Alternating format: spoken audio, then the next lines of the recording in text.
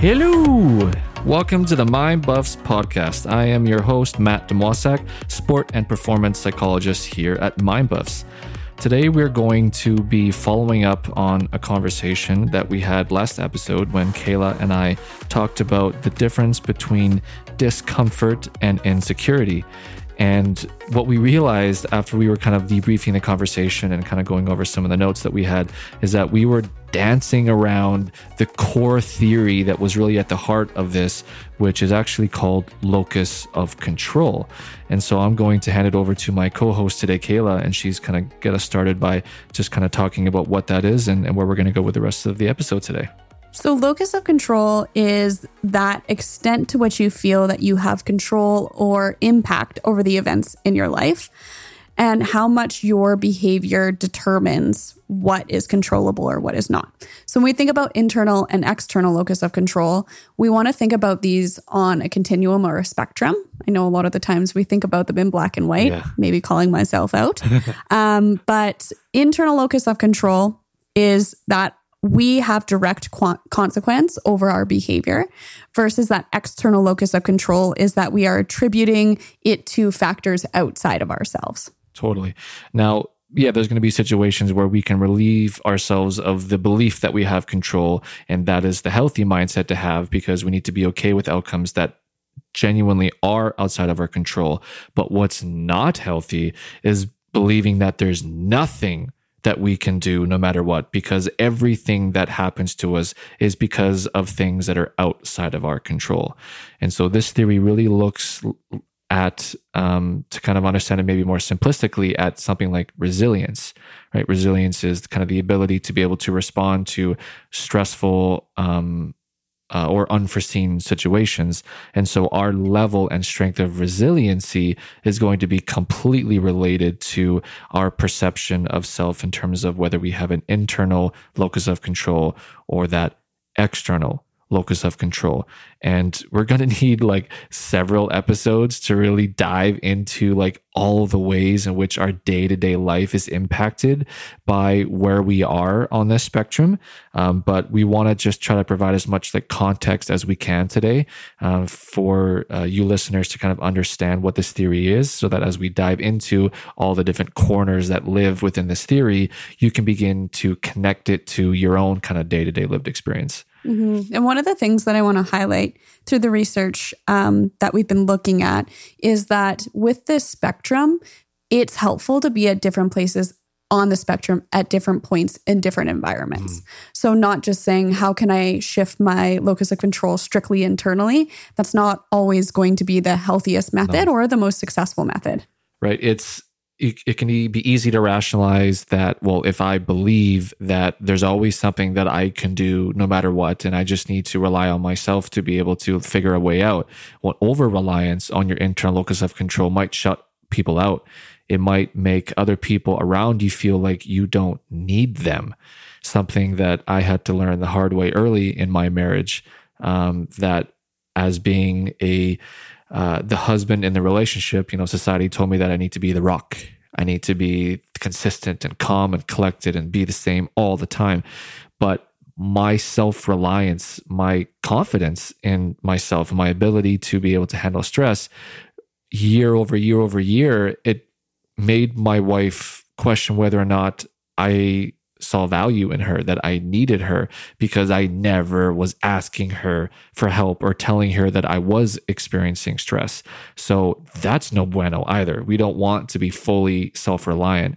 That is actually, there's nothing in the research to support that is a more effective or efficient pathway to success or performance. Mm-hmm. And I think sometimes when we have a very, on that spectrum, closer to that internal locus of control, you can get the flip switch, right? Of now I am completely internal and I'm totally self-sufficient, but when all of the resources that I've had or used are no longer effective, well, then I'm just going to go into complete safety and go everything is outside of my control.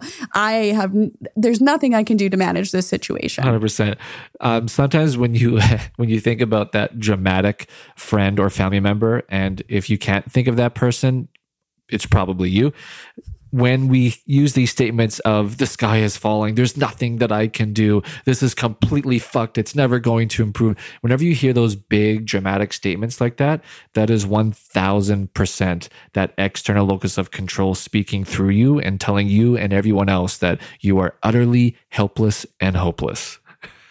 Well, and if you think about it as like a road trip, you're on this bus and you're stopping at all of these different internal locus of control strategies that you have in your back pocket. You have thousands, and now you're to bus stop 1001, and that's literally just complete give up, right? And the reason that we do that is it's a self-protective mechanism. Yes. We need to place blame somewhere, and if it can't be internal, then it has to be external. 100%. So when we look at the literature in terms of understanding what causes a more of a predominant external of locus of control mindset, it's go figure, family of origin, mom and dad, thank you. We have to look at the environment that we grew up in. Sometimes it's directly from our guardians, and sometimes it's actually just from like early school experiences. But those early relationships really form the strength in either direction of either internal and external locus of control. Mm-hmm. So if we think about that typical parent-child relationship, and we imagine a parent that fosters a child that has independence, sends them off on their way, but is there to support them, secure attachment that we've talked about before, that creates this sense of internal locus of control. I have control over my behaviors and my outcome to some extent. Totally. When we think about the opposite side, our helicopter parents, the ones that are constantly dipping in, saving, fixing at any given point, that teaches us that, you know, that external locus of control, there's nothing that I can do in these situations. It's completely up to other people and other things. 100%. So when we look at a lot of the research that looks at the relationship between attachment theory, which is kind of the way that we perceive ourselves in relationship to others based on how our parents have raised us. Again, that's a whole other conversation, but it completely determines our belief in ourselves depending on how our parents raise us. And so the research specifically looks at, in a lot of these studies, if a child grew up in an abusive home or they were mistreated or maltreated, that when there are more of those like bigger trauma environments, more of those obvious situations that would clearly cause a brain to have to adapt in like negative ways, sometimes we don't put that helicopter parenting in that same category. And so I know there's lots of like parents, either you know of, or maybe this is a call out on yourself today that, yeah, but I love my son or my daughter so much. Like I tell them I love them all the time. I'm always there for them. I'm always supportive. There's a fine line between being that parent where your child knows they can come to you whenever they need help, and when you are proactively giving help that they haven't necessarily asked for. And that can create an external locus of control as well. And I think the other piece about the childhood experiences, and the research has shown us, is that children that experience things as they do in childhood and get rewarded for them, not on every single time I do something, I get rewarded. Ice cream every time you say yes to mommy. Yeah, that's not healthy either. But when they get rewarded for that hard work or whatever it is, that internal locus of control is like, okay, I did this. I created this environment, right? But for many different reasons, and I'm sure Matt will dive into some of them, is that when we have difficulties succeeding, not due to the fact that we aren't putting our best efforts in, we have, but we haven't succeeded, that creates the external mentality of like, well, it can't be me. 100%. And so this is where, from like an evolutionary psychology perspective, this is why we're even capable of developing an external locus of control, because our brain is a super powered, highly effective and efficient machine. And so if we're trying to learn a new behavior or a new task and it ain't working, no matter what we do, it's just not happening. Well, our brain's going to see that, okay, well, this is not possible, or this doesn't make sense for us. So we need to develop a sense of like helplessness or hopelessness to this task so that we stop banging our head against the wall thinking that we can achieve it. Let's move on to something else. So in an adaptive way, that's why in certain contexts, we have to be able to have that kind of experience. But if we experience too many of those situations where we're not given enough time to be able to learn a skill, we aren't given the opportunity to make the mistakes to learn that we can still succeed beyond that. We are developing external locus of control, that helpless, hopeless type of feeling way too frequently and way too early. And that is what we try to avoid as parents, as coaches, as bosses, is we don't want to create environments where they're either feeling like they can't do it themselves or that they have to rely on other people to achieve whatever that outcome is. Yeah, it's that default network, right? Of we don't want that locus of control externally to be our default network that we're constantly sitting in, right? We want it to be able to be a gear that we can shift into should the environment or the situation be necessary. Yeah. But we want to be able to kind of manipulate and control where that is at any given point. One of the most common first sessions that we get when we're working with kind of like 9 to 14-year-old clients is we'll have like mom or dad or both come in, and the parents will come in and they'll talk about how, little Susie has been super defiant, or little Johnny just doesn't seem to do any of the things that we're asking them to do. And obviously there's a point where it can become disrespectful or whatever, but between the ages of like 9 or 10 to 14, we know that developmentally, this is where the human person is trying to develop internal locus of control. We know that when from like 0 to 8 or 0 to 9, we have to rely on our parents. We have to rely on our guardians, our caregivers to like keep us alive, keep us fed, educate us, train us, show us all these new cool tricks and skills in life.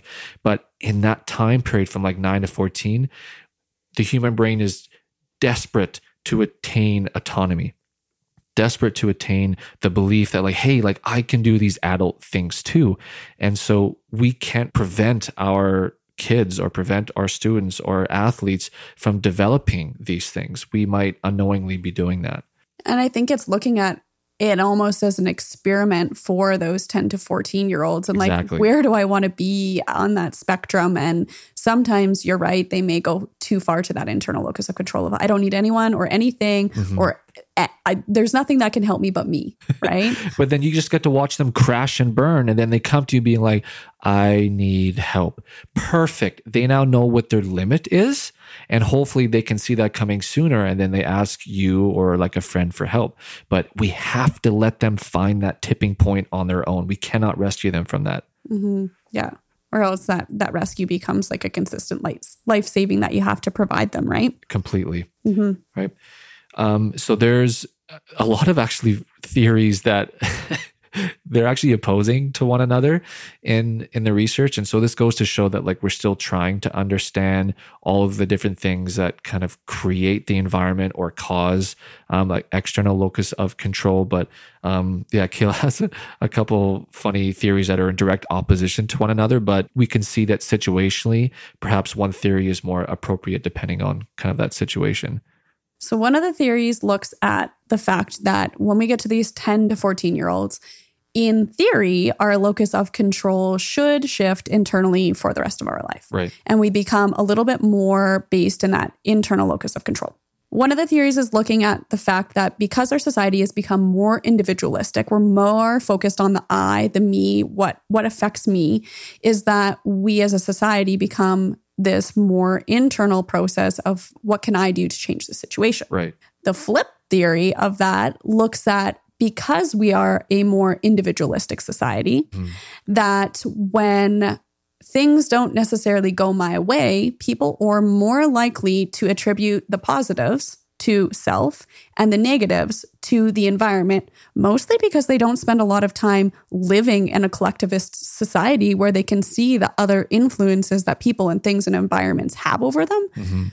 So it's a very interesting. Yeah. So that theory actually plays on another concept called the actor-observer effect. And this is where if we become like too indulged in our own perception of ourselves and the world, we literally believe that all the good things happen because I am the master of my own destiny and I make it so. And whenever the bad things happen, oh, that wasn't me. Someone else caused that. Or, I only made that mistake because, someone else made me do it. We all know how annoying that person is in our life.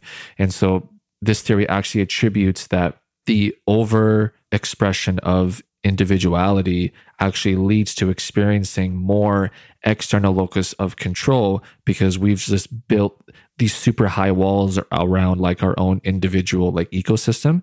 Whereas we know that humans thrive when that individual identity is a part of a whole, a part of that collectivist or that communal identity. So in one way, when we think that we're actually pursuing internal locus of control, we're actually developing more opportunities to experience the opposite. So I thought that was like a really interesting theory. And the other theory is actually, it sounds like it's kind of the opposite of that one. Mm-hmm. And I think the consensus from most of the research is there's no consensus, is that locus of control should go more internal through a period of time, but yet changes with environments. But now we're seeing more elderly people have an external locus of control. So it's just a mishmash of data right now. Yeah. So the reason why we wanted to share like some of that research that's clearly coming from completely different perspectives is that like so much when it comes to being human and psychology, depending on the time, the place, and the situation, different things can cause one to experience life in a more like positive or negative way. I know that that's kind of a broad kind of statement, but we really need to just be mindful of when it's beneficial to feel like we have what it takes to get through a situation, difficult, stressful, uncertain, and when we need to not necessarily fully rely, but that we can depend on other people to assist us in being able to get through like difficult times.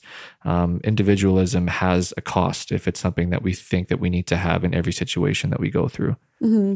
And I think it's hard to not look at this theory, the locus of control, as like internal good, external bad, exactly. Right? A lot of the literature states that internal locus of control directly affects your motivation, other people's perception of your personality and your likability, mm-hmm. your success at work, your attitude, your physical and psychological well-being are all connected to an internal locus of control. Mm-hmm. But when we can't see where we are on that spectrum at any given point and know when we need to change, that's when it becomes problematic. Totally. So I'm totally going to out myself on one of my biggest weaknesses right now. But when we were talking about, what's a really good example of shifting from like internal to external locus of control. So for the most part, like I have a very high internal locus of control. Like it's why I think also being an entrepreneur is so exciting for me, because I like to kind of be thrown into unknown situations and try and figure it out. I get a really significant high and buzz from finding a solution or a way forward in those kinds of situations. But if I am too eagerly awaiting a particular outcome, maybe that is the most perfect date night in the entire world with my wife, or this big vacation that we've been planning for 6 months that I've been like planning my mental, physical, emotional rest upon that vacation. If all of a sudden, I don't know, a wildfire happens and we can no longer go to said destination, I feel like the sky is falling. All hope is lost. Nothing's good in the world. My whole week is fucked. I'm going to be home all week doing nothing. I'm not going to be able to rest or enjoy any of it. These are actually the things that I say. It's true. It's true. And so Holly, my wife, is very quick to point out whenever I am fully living in that external locus of control, because for some reason, my switch so quickly can go from internal to external. If I put this moment, this day, this experience on a high pedestal, and then, life happens. If that goes away, it's like, I have no idea how to handle that situation. And I think that brings it back to the point that we were talking about earlier, is like internal good, external bad. No, that's not the case, right? Yeah. When we cannot see the importance of living in the gray area, that's when you get a Matt moment and you become super dramatic, right? Another like good example of where I think most people would experience unhelpful levels of external locus of control is whenever we're studying for a big test. Right. This is every human being has to do this at some point in their life. And so recently I passed my final licensing exam earlier in the spring. It's called the EPPP. It's one of those monster tests, 220 25 questions over 12 different major content areas that we'll never ever have to touch or look at in my career, but to kind of have that knowledge base going into the exam, like your bar exam as a lawyer, for example. And it was the most difficult thing I've ever had to do in my entire life.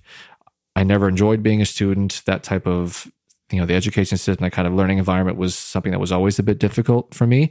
And so it took me years to even muster up the motivation to study as much as I needed for this test, because I had to combat too many of these external locus of control thoughts and feelings of like, this test is rigged. It's like actively testing my biggest weaknesses.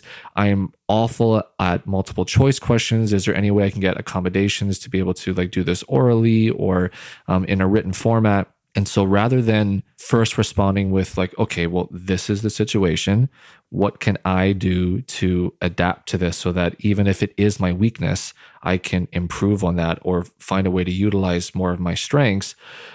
It would be difficult to build momentum because my brain too quickly would go to that negative external locus of control place. And again, Kayla and everyone in the office can attest to the emotional roller coaster that I was going through trying to pass this beast. As she's nodding her head, eyes wide open looking at me. Yeah. One of the things that I wanted to highlight as well is you can kind of be on this spectrum and it applies to a lot of different areas of your life, but some people only experience internal versus external in different environments. And they might be surprises to you. And when you think about yourself in relation to where you are, if you're typically internal or typically external, but there's a surprise moment that always relates to a different spot on the spectrum, get curious about it and try to understand why. Mm-hmm. Like, for example, like probably of anyone on our team here at Mind Buffs, like Kayla is really steady, really consistent, and has a very like healthy, strong level of internal locus of control. But there is like only one area in her life where if the situation and the environment is perfectly placed, she also swings so hard in the other direction. And I know, Kayla, you were wanting to share some of that experience today. Yeah, I'm sure there's a lot of people out there that can relate to this idea, but it's the idea of safety. So if you've never met me, I'm not very tall. I'm quite short. I'm mighty, but I'm short. And when safety is in question, specifically when I'm alone, at home, by myself, as a female, that internal locus of control is out the window. The doors can be locked, the alarm can be on, I can have all my safety mechanisms in place, but there is nothing that convinces me that everything is external to what I can do. Yeah. It kind of shifts into this belief that like I'm no longer in control of my safety, right? So for Kayla, it's like this feeling of if there is someone else around me, I am safe. So that's actually a really good example of external locus of control, is like someone else needs to be here, present, doing the thing for me to feel okay. And in just this one particular situation for you, Kayla, it sounds like when it comes to safety, your mind has really attributed safety to there being another human, especially a trusted, like your husband or a family member, there for you to kind of feel that way. And I don't know where that comes from. I think there can be some exploration there, but I think that that is definitely a strong feeling that a lot of females that I have talked to have. Yeah. Right? Creating this environment of having others around me equals safety. I can't do that for myself. It's not something that I can ever achieve. Yeah. Whether you're a guy or a girl, like it doesn't matter. But this example, I think, is really relatable to a lot of people who are living like with their partner, in the sense that like that first night when your partner is no longer there, I think for most people, it's kind of a tough night. It's weird to adapt to. Your nervous system is kind of on edge a little bit. It knows that like something's different, something's not quite right. And for a lot of us, it can also kind of be this feeling of like, oh, I don't quite feel like as safe. Like I feel like something's missing. I'm vigilant. My brain is thinking a lot. I'm having big feelings. I'm creating wonderful, creative what if scenarios of the killer that's going to walk into my house and try to hurt me. And so we build a sense of safety in community as well. And so when all of a sudden all of that is gone, your brain will question whether or not I have the ability to be okay when I'm on my own. And it sounds like that's kind of your experience. Which I think talks to when there's sudden shifts in anything, environment, someone being around and now they're not around, you can expect that there's a possibility that your locus of control is going to shift too. Totally. Changes at work, right? Yeah. You know, someone gets hired, someone gets fired. There can be changes in locus of control there. Yeah. Yeah. And this is where, like, as athletes, like, this is being put into question all the time. There are a lot of different theories that we could use to kind of talk about this. But when you think about those momentum shifts, what is that? Like, it's not a physical thing. It's like this ethereal thing. It's this mysterious thing. We know what it is. We know what it feels like when we're in it, and we have a name for it. But, like, what actually is it? And you can easily slide in the locus of control theory to explain momentum shift. That team belief that, like, we can do anything, that we are in control of our destiny, that we can get the outcome that we want, like that full belief in self and in team, you're unstoppable. Like, those are the teams that win championships, that have this communal sense of, like, internal locus of control. But all of a sudden, when, like, you're down a point, when you're down a goal, when you've, like, missed a wide open net or a wide open shot, we tend to lose that confidence, and momentum shifts in the other direction because we're like, oh, wow, I guess I just can't make a basket today. I guess, like, we're just going to get scored on. I guess, like, I can't really trust, like, my goaltender to, like, stop the puck. And I think that's where we can bring the title of our series, language, back into this, is pay attention to your and your teammates' language in those moments. What are they saying? Well, he stepped out in front of me and fouled me, so that's why that was a bad throw. Yeah. Or that's why that shot didn't go in. Yeah. Right? And so when we can start to pay attention to the language that we're using to attribute what's happening to self or others, we can see where everybody on our team is at and assess, okay, what do we need to do in order to maybe bring this back within ourselves? Totally. And it also just shows how almost contagious it is if you have, like, an unmanaged external locus of control, if you're really verbalizing your external locus of control beyond the point where you're at least telling people that you're feeling helpless or hopeless, that, yeah, other people can begin to feel that as well, especially in any type of team environment, family environment. Think about it with any type of injury or illness that as a family that one of your family members has to go through. If they are expressing, like, an overwhelming amount of external locus of control of, like, we're doomed, I'm helpless, there's nothing I can do, we feel that. Like, we're emotional beings. We can feel the feelings of other people. And again, if it goes beyond the point of it just happening once in a while and it becomes the daily narrative, well, then yes, everyone in the home slowly begins to either believe that I am also helpless and hopeless and there's nothing I can do for myself, or there's nothing I can ever do for you. And so in team sports, we see that happen in micro doses, but, like, quickly back and forth. And I can just picture it. I've coached basketball quite a bit, and specifically the age group of, like, 12 to 16-year-old females. Yeah. And it's a domino effect. If we are internal, we are internal. If we are external, holy cow, hold on, because it's over. Yeah. Everything is the other team's. Well, she elbowed me and she called me a name, right? And so everything becomes external, and pulling that back in as a coach is a nightmare. 100%. The last year that I coached, and I know I've shared, I think, elements of this in previous episodes, but what we had to tear down that year that we won provincials, we had to spend almost the entire season breaking down that external locus of control. And we knew it was going to be an issue because it was the parents and the actual, the club itself that was giving us a heads up to be like, hey, like, these kids have not really known anything but losing season after losing season their entire life. So just, brace yourself. So clearly the entire system around the kids was an external locus of control that, this is just what it is. The kids just aren't good enough. It's going to be a losing season. So try to make, something positive out of it. So we knew that if there was any chance of having success, we had to put all of our efforts towards breaking down that type of team mindset. And I mean, it literally took the entire season until right before playoffs, where the team had a communal sense of internal locus of control. But you can't build a culture of winning, a culture of productivity, a culture of freedom, whatever it is you're focusing on, if they're in the base layer of that culture is that external locus of control. So perhaps when you look at your team that you're coaching or playing, or your family, or the environment that you're working on, and you know that the environment isn't great, it can be better. Think about this theory that we're talking about today, and maybe this is one of the main reasons why things aren't going as well as you know they're capable of being, because it's kind of silent and deadly if it's unknown. And the mind, as intelligent as it is, it also follows suit sometimes. Yeah. So using something as simple as a language shift can help with shifting that internally, even if you don't necessarily believe yourself. Say it, right? Shift that to like, what do I have control over, and verbalize that, or help your athletes do that, or the people at your workplace. Totally, right? Be an observer of yourself and of the people around you, and try to take note in when things aren't going well. What kind of language are people using?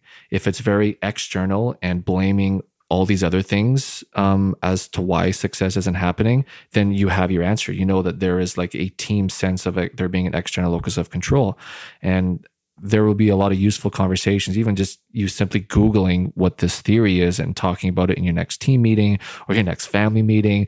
As a coach, like next time you're hanging out with the players, being like, hey, our bench gets really negative because we don't believe that we're capable of being able to push through this adversity because of maybe some of the history that we all have as former athletes. So this theory actually plays almost a daily role in terms of the language that we use to interpret the unforeseen or stressful situation.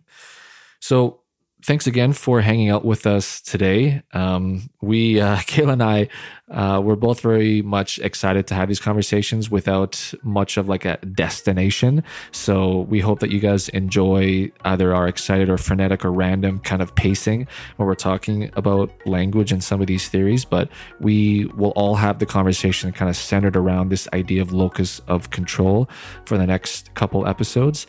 And, anytime if there is a theory or a concept that you would like to learn more about, or you are curious in terms of like how we would like respond to a situation that you're in, fire an email, comment on our social media about our episodes, and we'd be more than happy to have ongoing conversations with you. So again, this is Matt and Kayla signing off for today, and we thank you so much for hanging out with us.